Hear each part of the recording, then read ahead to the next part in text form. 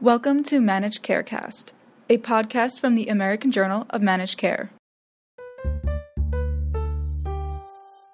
Hi, this is Mandy Bishop. I'm your host of the American Journal of Managed Care, Managed Carecast. I'm joined today by Christopher Snyder, who is a type 1 diabetic who was diagnosed in 2002. Professionally, he is the patient community advocate of Simpler. He is the creator of the anonymous sharing platform, My Disease Secret. He is the host of the Just Talking podcast, and he is a social media strategist for Smart Patients. Christopher is a very busy man. You can find more information about him at ChristopherASnyder.com. Thanks so much for joining me today. It's a pleasure to be here. Thank you. I guess we should probably add that it's SNIDER. I do not make pretzels, nor do I make taffy. That is my joke about that.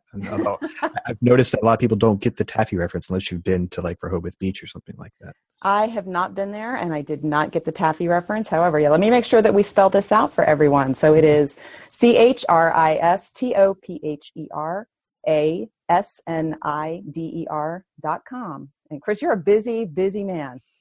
I also have 2 cats, so if you were to pile it in, but as far as other obligations are concerned, it's there's always an opportunity to share your voice or to help share somebody else's voice. It's just a matter of learning how to say no or learning what to say yes to, or trying to figure out exactly what it means to commit to a project and really kind of give it your all. But I found a couple of things that really speak to me and what I like to do, and I kind of really haven't stopped, which is, it is a gift and a curse at some point, but for the most part, it's been a gift.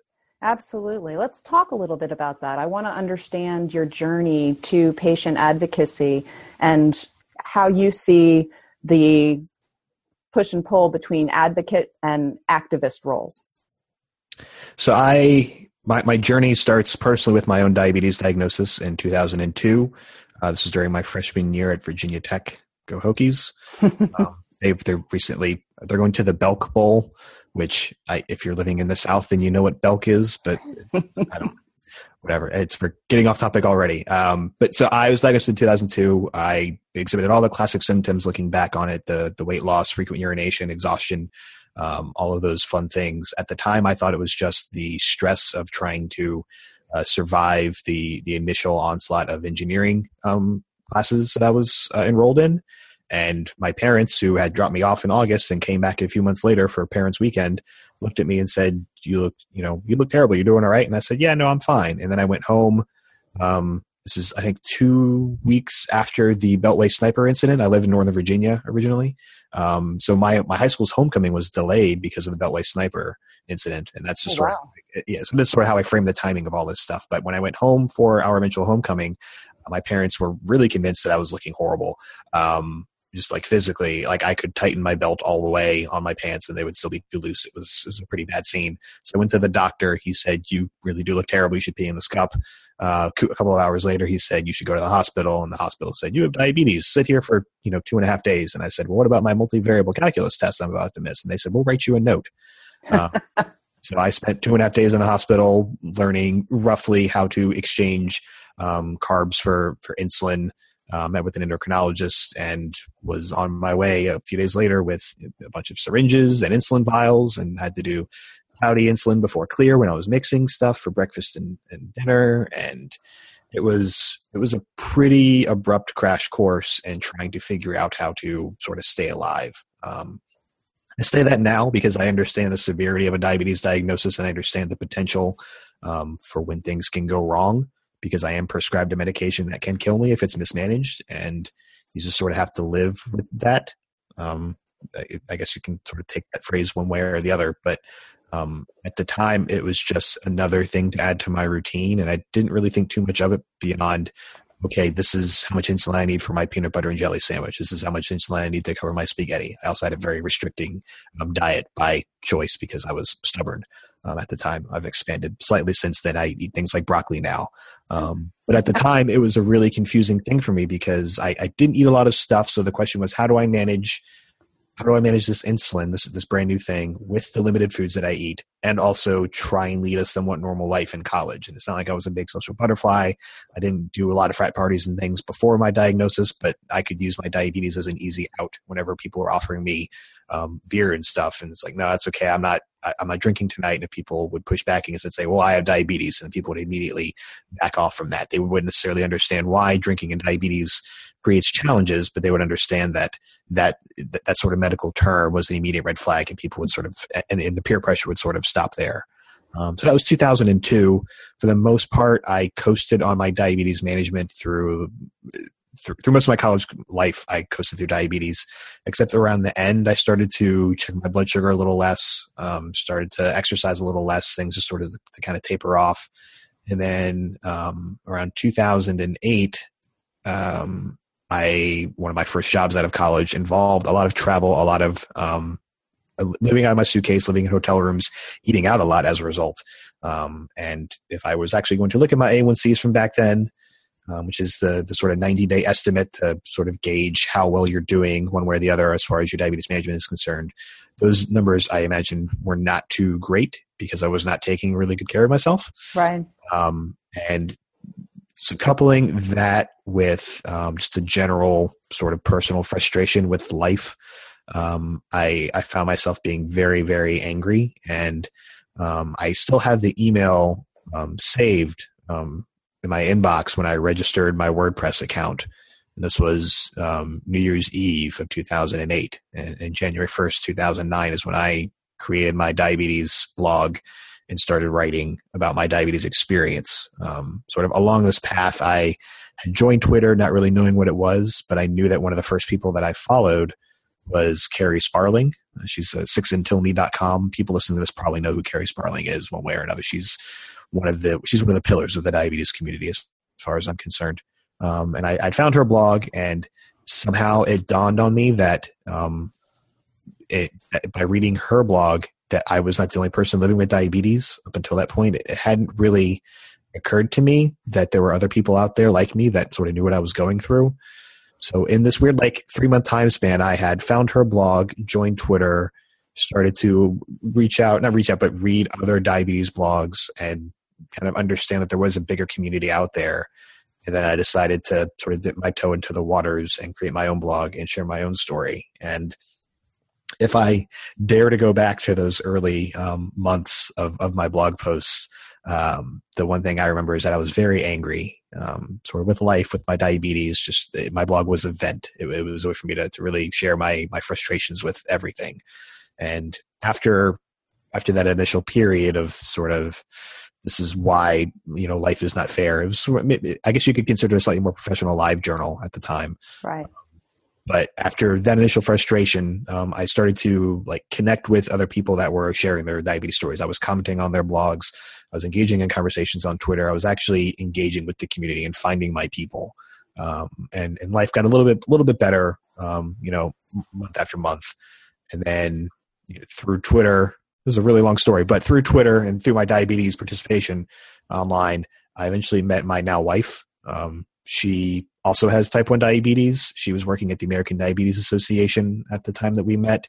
She was in the communications department, and she was responsible for their first round of blogger outreach. And I was part of that initial email salvo talking about the launch of the Stop Diabetes campaign. And whenever she followed me on Twitter, she her profile said diabetes and it said Arlington. I was like, oh, hey, she's cute and she's local. I'll follow her. What could possibly go wrong? Nice. Yeah. So then eventually there was a long history of us exchanging direct messages. And then at some point she mentioned that she had a boyfriend, and that didn't really stop me. And we met on November 21st of 2009, and I haven't left her alone since. And we met at a cupcake shop with some other people, some of whom also had diabetes.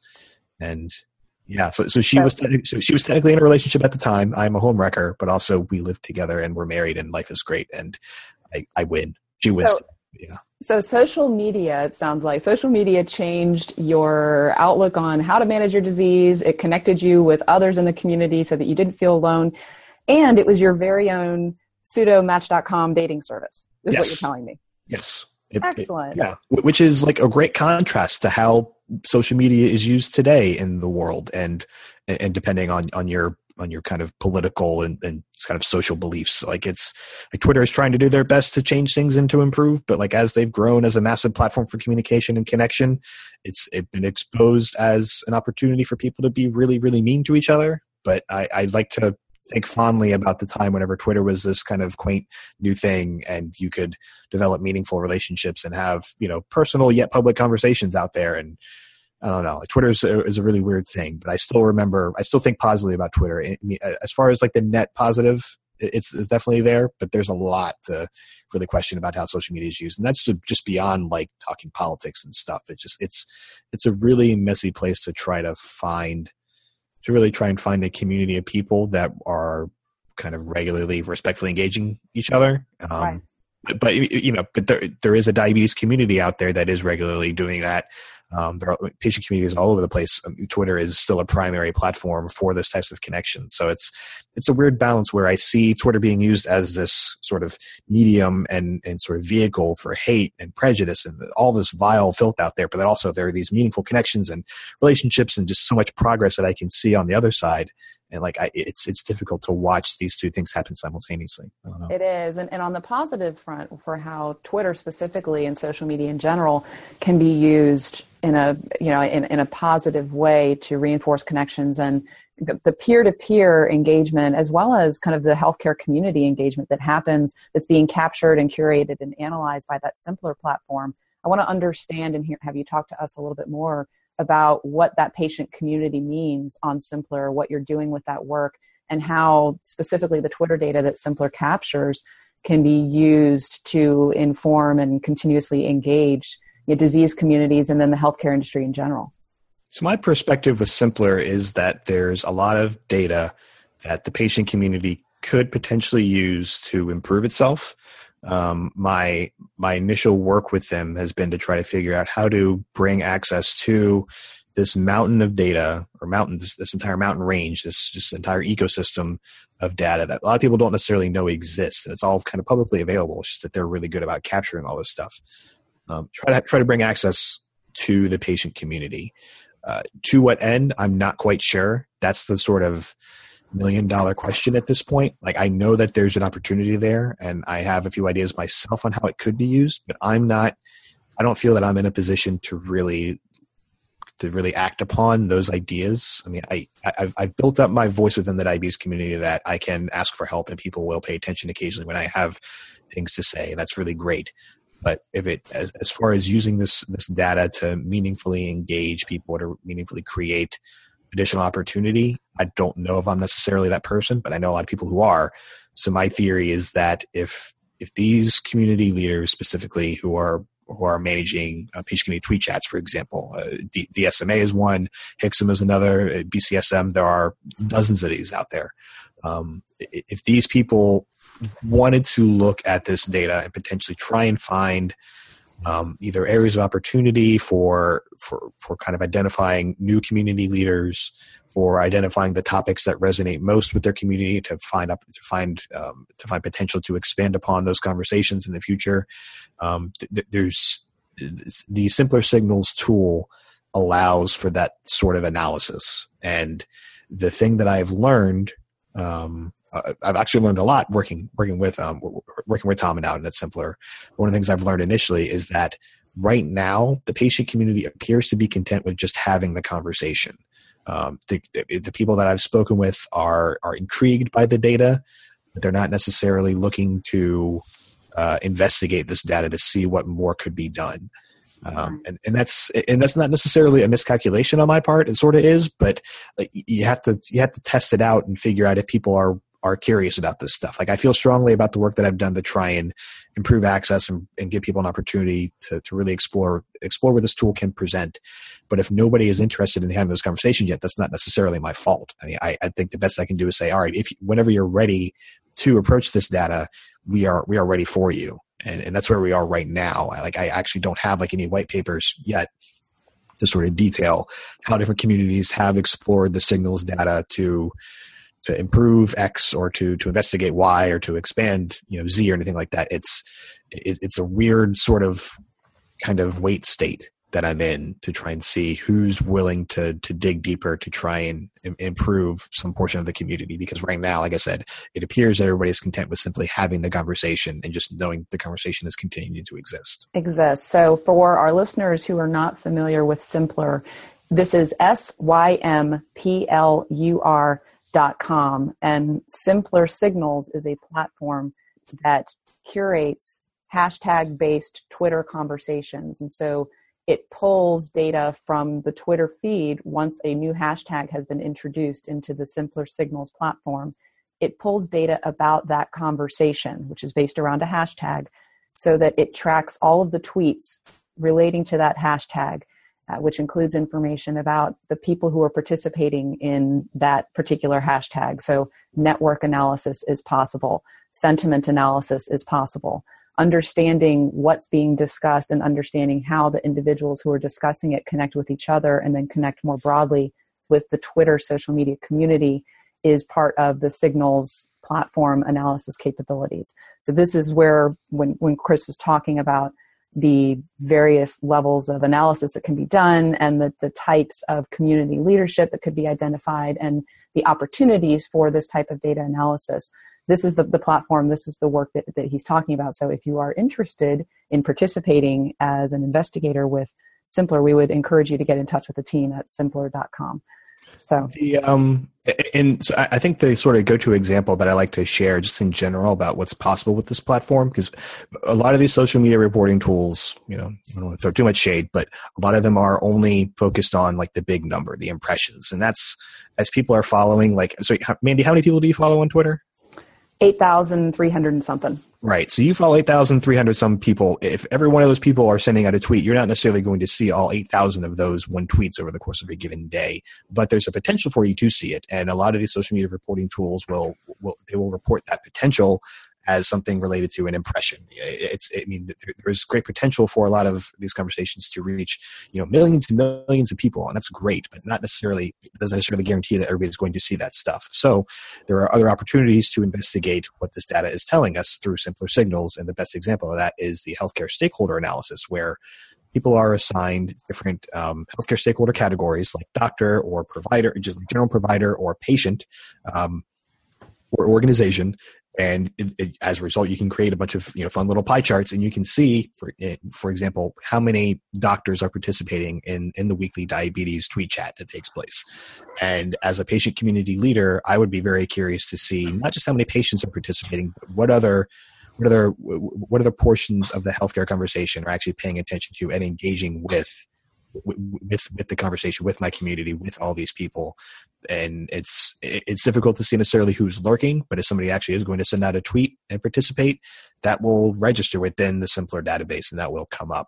And as far as an area of opportunity for possible future engagement, it'd be nice to know which medical professionals I could rely on to help boost my signal, for example. Absolutely.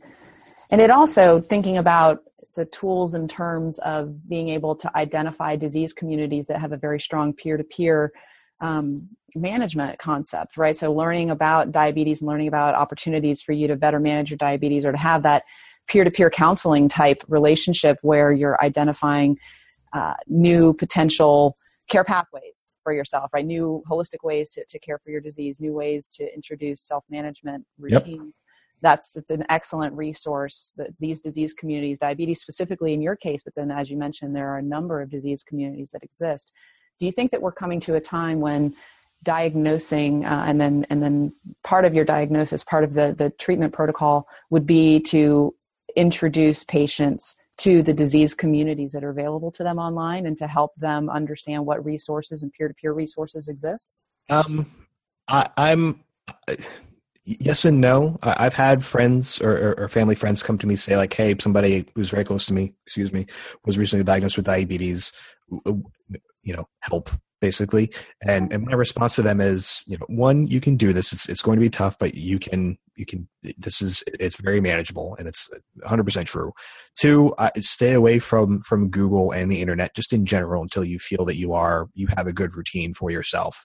And then when you're ready, here are some hashtags. Here are some websites that I would recommend that you go to, because I think, I actually haven't checked this out recently, but I know that the initial sort of kind of meme was that if you Google diabetes, you're going to read about, amputations and like the absolute worst that can happen for uncontrolled diabetes.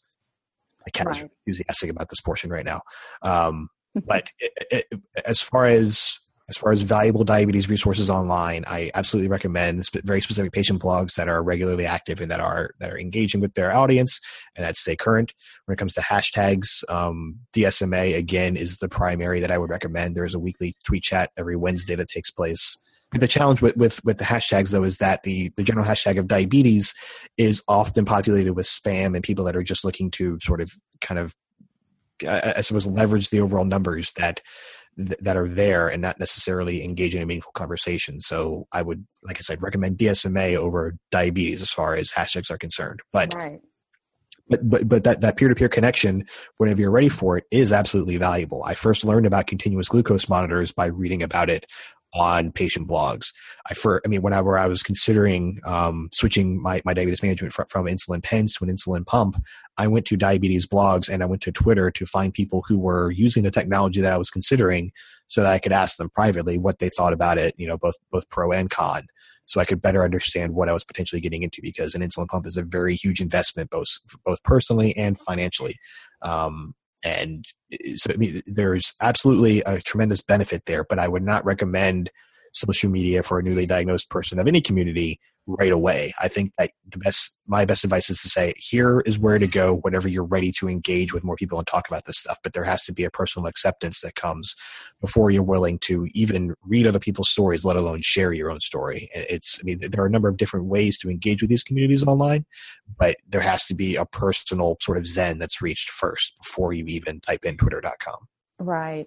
Well, and on Twitter, you are not necessarily anonymous, right? You can choose to be anonymous with your avatar. You can choose a level of anonymity, but you have also specifically created a community for sharing anonymously so that people with chronic illness and disease have a safe space to discuss kind of the challenges and barriers that they have to their self-care, as well as just their fears and issues in managing their illness. Can you tell me a little bit more about the My Disease Secret community?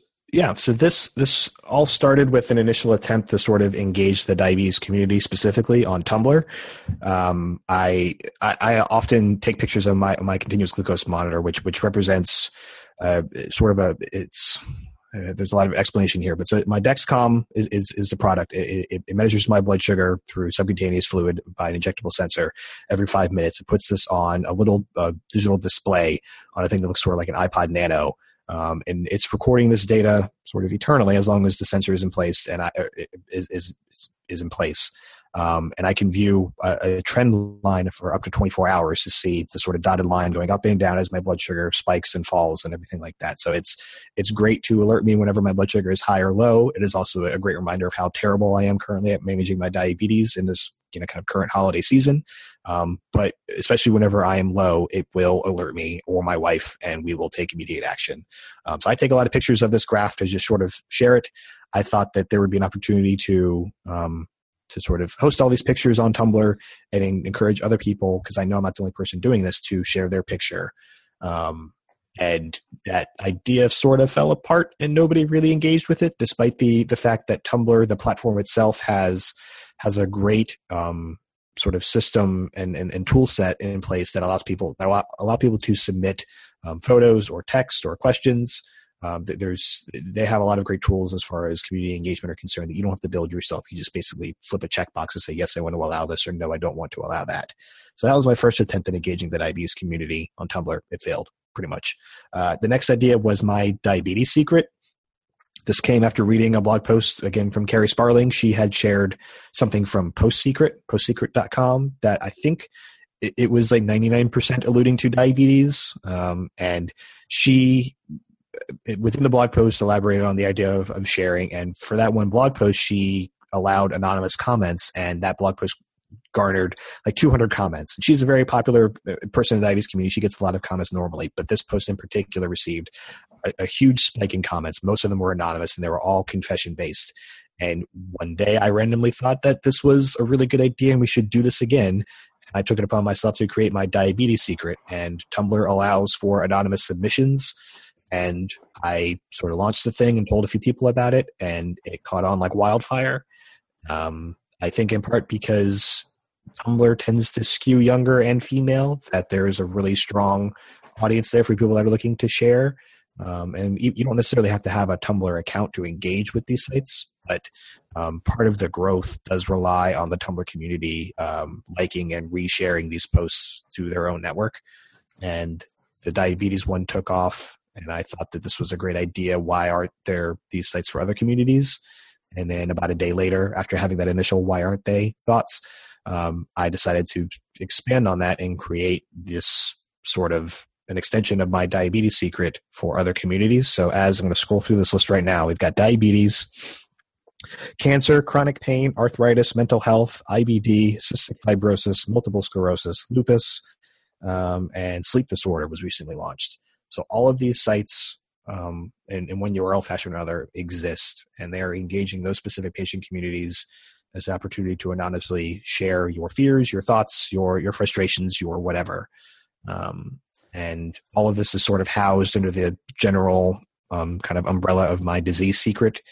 There is a general URL, mydiseasesecret.org, and that will link out to all the individual sites in case you want to explore what's happening there. But it's been a really strange journey with all this stuff. Yeah. When I first created it, it was really awesome to get a submission coming in, and then there'd be the occasional post that would come in. Again, at the beginning, this is only diabetes, so that's you have to kind of. There's one caveat there, but the occasional submission would come in saying, "I thought about taking too much insulin last night," and in that weighed continues to weigh heavily on me because this is an anonymous confession site. There's no opportunity for direct intervention. But in order to ensure that people will continue to trust the site, I have to maintain the anonymity of everybody who's submitting their posts. Right. So as a result, I instituted some self-care rules. I don't check submissions after 8 p.m. Even though I receive an email notification that something has come in, I won't actually read it until the morning if I see that something has come in over the night. And for every post that I publish, because I read every single one of these things before they get queued up and get published live on the site, I include a link at the bottom of each submission that links back to the submission form, but also links to a list of of resources that do include mental health resources. And this is across the board for every single site. Each one of these sites has community-specific resources. So for diabetes, there's some for diabulimia, for eating disorder stuff, for general diabetes community sites in case you want to engage with people on a less anonymous frame or basis. But all of these sites include the same 5 links to mental health resources. There's suicide hotline, both domestic for the United States and international. And there are a couple of others there that I include everywhere to make sure that if somebody does need help, does need to talk to a professional, the best I can do is put this information in front of them and hope that they are in the right state and right frame of mind to engage with them. It is not enough, and I know that, and it is my biggest regret with all these sites. But this is sort of it's the only way I feel right now that I can really continue to maintain these sites. I believe that sharing this stuff is better, is doing a net positive for these communities and for people seeing that they're not alone in their struggles. I know I've often benefited from knowing that I'm not alone and struggling with my own diabetes management. But I have also received I don't want to say decent, but I have received some criticism that has been quite harsh at times, saying that I'm doing a good deal of damage to the diabetes community by allowing some of this stuff to exist, because it's not just the fears and the frustrations that come through. It's the people, it's sometimes the parents of kids with type 1 diabetes saying, I didn't do this to my kid. You did this to yourself. You should go exercise.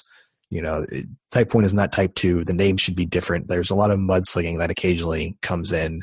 And I, for better or worse, will publish everything that comes in, as long as you're not like promoting your book or whatever.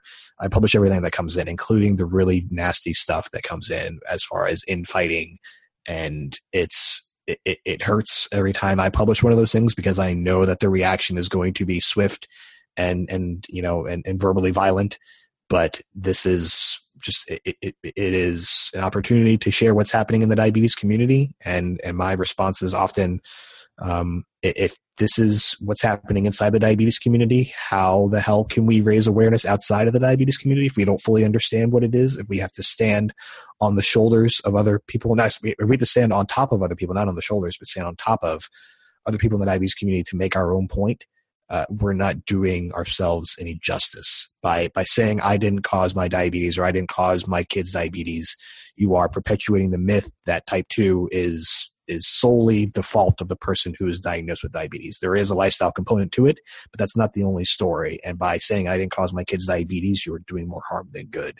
And these are the types of things that happen, and my diabetes secret, and as a result, my disease secret does shine a light on a lot of these myths and misperceptions about what it's like to live with these diseases and what these diseases actually mean. And it's been a really illuminating journey as I've talked with other people that reside and that live within these patient communities, because I don't have cystic fibrosis, but I know people with CF, or I know caregivers of kids with CF. So I rely on them for their expertise and to learn more about what these diseases actually are beyond just the more clinical definition has been really enlightening for me.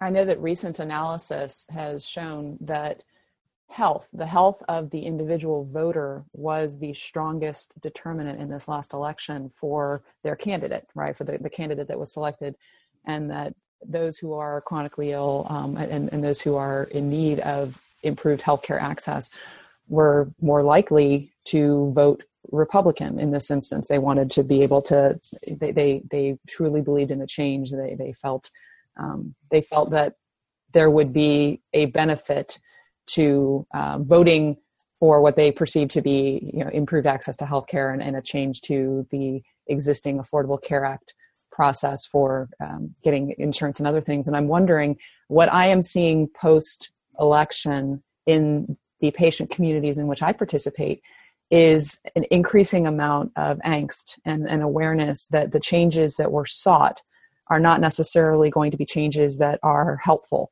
to patient communities and helpful to those in rural areas or those in need of improved healthcare access. Are you seeing an increase in the level of angst and anxiety represented in both your anonymous patient communities as well as in the data that's collected in Simpler? Simpler, I believe so. Anonymously, not entirely. There have been a couple of people that have submitted something to the effect of, like, I don't know how to face some of my relatives during the holidays, because they don't understand that the Affordable Care Act is my lifeline right now. But as far as Simpler is concerned, I honestly haven't looked too close yet, in part probably because of my own anxiety. But I would imagine that, especially for something like diabetes, and I have to rely on this because this is my own network, but like, this stuff is really expensive and it's a recurring cost. Like, I just had to re-up on my insulin, and that's 6 vials, and that's essentially 6 months of life that I have to pay for. And granted, this is through my wife's insurance, and we're okay on that front. We're going to be all right. But I know that for other people, like, the cost of insulin is absurd, and it is very much like, okay, how do I adjust the rest of my finances to afford food and things, but also I have to afford insulin. Like, that is the baseline thing that I require. And for people that are talking about continuous glucose monitors and insulin pumps, these are great devices, and they should be, sort of mandated options for care. But for a lot of people, it's a non-starter because their insurance isn't going to cover it, or they're not going to cover it enough for these people to be able to afford it. And as we start talking about what changes to broader healthcare policy is going to take place, just, premiums and like what is going to be covered, and, am I still going to be covered if I'm, 25, like right now, okay, what happens, in a year for these other people that are coming up? What happens for newly diagnosed kids in college and stuff like that? These conversations get really complex once you start to consider what it means to actually care for yourself, even at a minimum level. Yes, and bringing it back home just in our last couple minutes to something that you said early on about how you spent 2 days in the hospital learning how to exchange carbs for insulin, right? You had an acute event that caused you to spend 2 days in the hospital, and to have access to people, doctors and nurses who could answer your questions about your disease and who could help you learn to learn what was necessary in order for you to manage your care. There are going to be many for whom there are many right now for whom that's not a reality. And learning how to manage diabetes, or being able to understand what trade-offs they might have to make if they don't have access to insulin, like being able to have access to that level of education is something that's already out of reach, and I think will continue to be out of reach for many Americans. And for those people, the types of communities that you've built up and the types of information that is available, I know we talked about not having access to Google and not going directly to the disease communities after an initial diagnosis. But for patients like that who don't have access or money to compensate for, the educational process that you've gone through and that others have gone through, do you feel like social media would present an opportunity to self-educate and to learn how to at least have opportunity to understand what protocols are available to you and how to develop a self-management routine?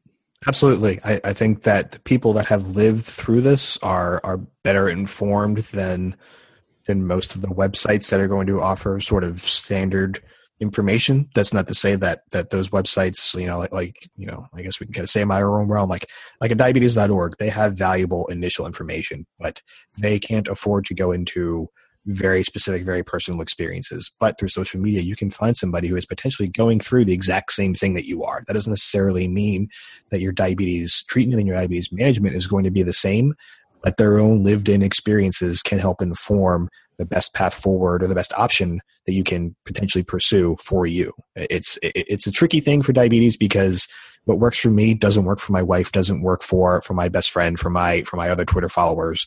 But generally speaking, we understand that it's going to take insulin and exercise to help manage our diabetes, and that's up to you to figure out how to manage those different pillars of your diabetes management. But if you are looking to run a marathon, there are people who have run marathons with diabetes, and they can offer their advice and their experiences on how they're able to effectively train and manage their blood sugar and what they ate. And you can sort of use that information to adjust your own experiences and your own approach to best fit your needs. And that, not to say that everybody's gonna be running a marathon, but if you are struggling with trying to find affordable insulin or to try and figure out how to make your diabetes supplies last a little bit longer, there are people out there that have found ways to extend the life of their Dexcom sensors. And that's, the FDA says 7 days. I wear my sensor for like 20 because these things are expensive. And there are means to do that. And people are willing to offer their advice with the caveat, obviously, that your diabetes may and will often vary. Social media is a great thing to help inform and potentially advise the future decisions that you will make. Not necessarily, but that doesn't necessarily mean that you have to abide by what, at @IM_Spartacus is going to tell you. If you ask for my advice, I'm definitely going to offer it. But, I'm definitely not a medical professional too, which is the one thing you have to keep in mind with all this advice. It's great that we have these communities that offer this insight, that offer these personal experiences to help inform your decisions. But, above all, you should be trying to take that information and then, if possible, consult a proper medical professional if you can to really make the proper decision for you and your care. Absolutely. And I think that the most important message to take away is that there are a number of resources that are available both for healthcare providers to understand that these opportunities exist to help their patients become better educated and to help their patients better engage, as well as for patients and for caregivers. So these communities can help. But it is very important to beware the fake news syndrome that we are all suffering right now. So fake news being spamming the hashtag diabetes, right? So vendors wanting to sell things, people putting forth, perpetrating myths about type 1 versus type 2 and people suffering from one size fits all syndrome and not understanding that the care is individual and that it is important to learn what works for you as a human being as you move forward into this brave new world of increased accountability and increased importance on self-managed care. So all of the hashtags, all of the URLs and all of the Twitter accounts that were discussed in this podcast will be included in a list when the podcast is published. And I just want to thank you, Chris. This has been a great conversation. I really appreciate all of the resources that you brought to bear today, and I really appreciate your commitment to the diabetes community specifically, but more importantly to healthcare in general, and to being such a really passionate patient advocate. It's been a wonderful conversation. Thanks. Thank you for having me. Excellent. Well, thank you so much. Again, this has been Mandy Bishop for the Managed Care Cast. Look forward to seeing you next time.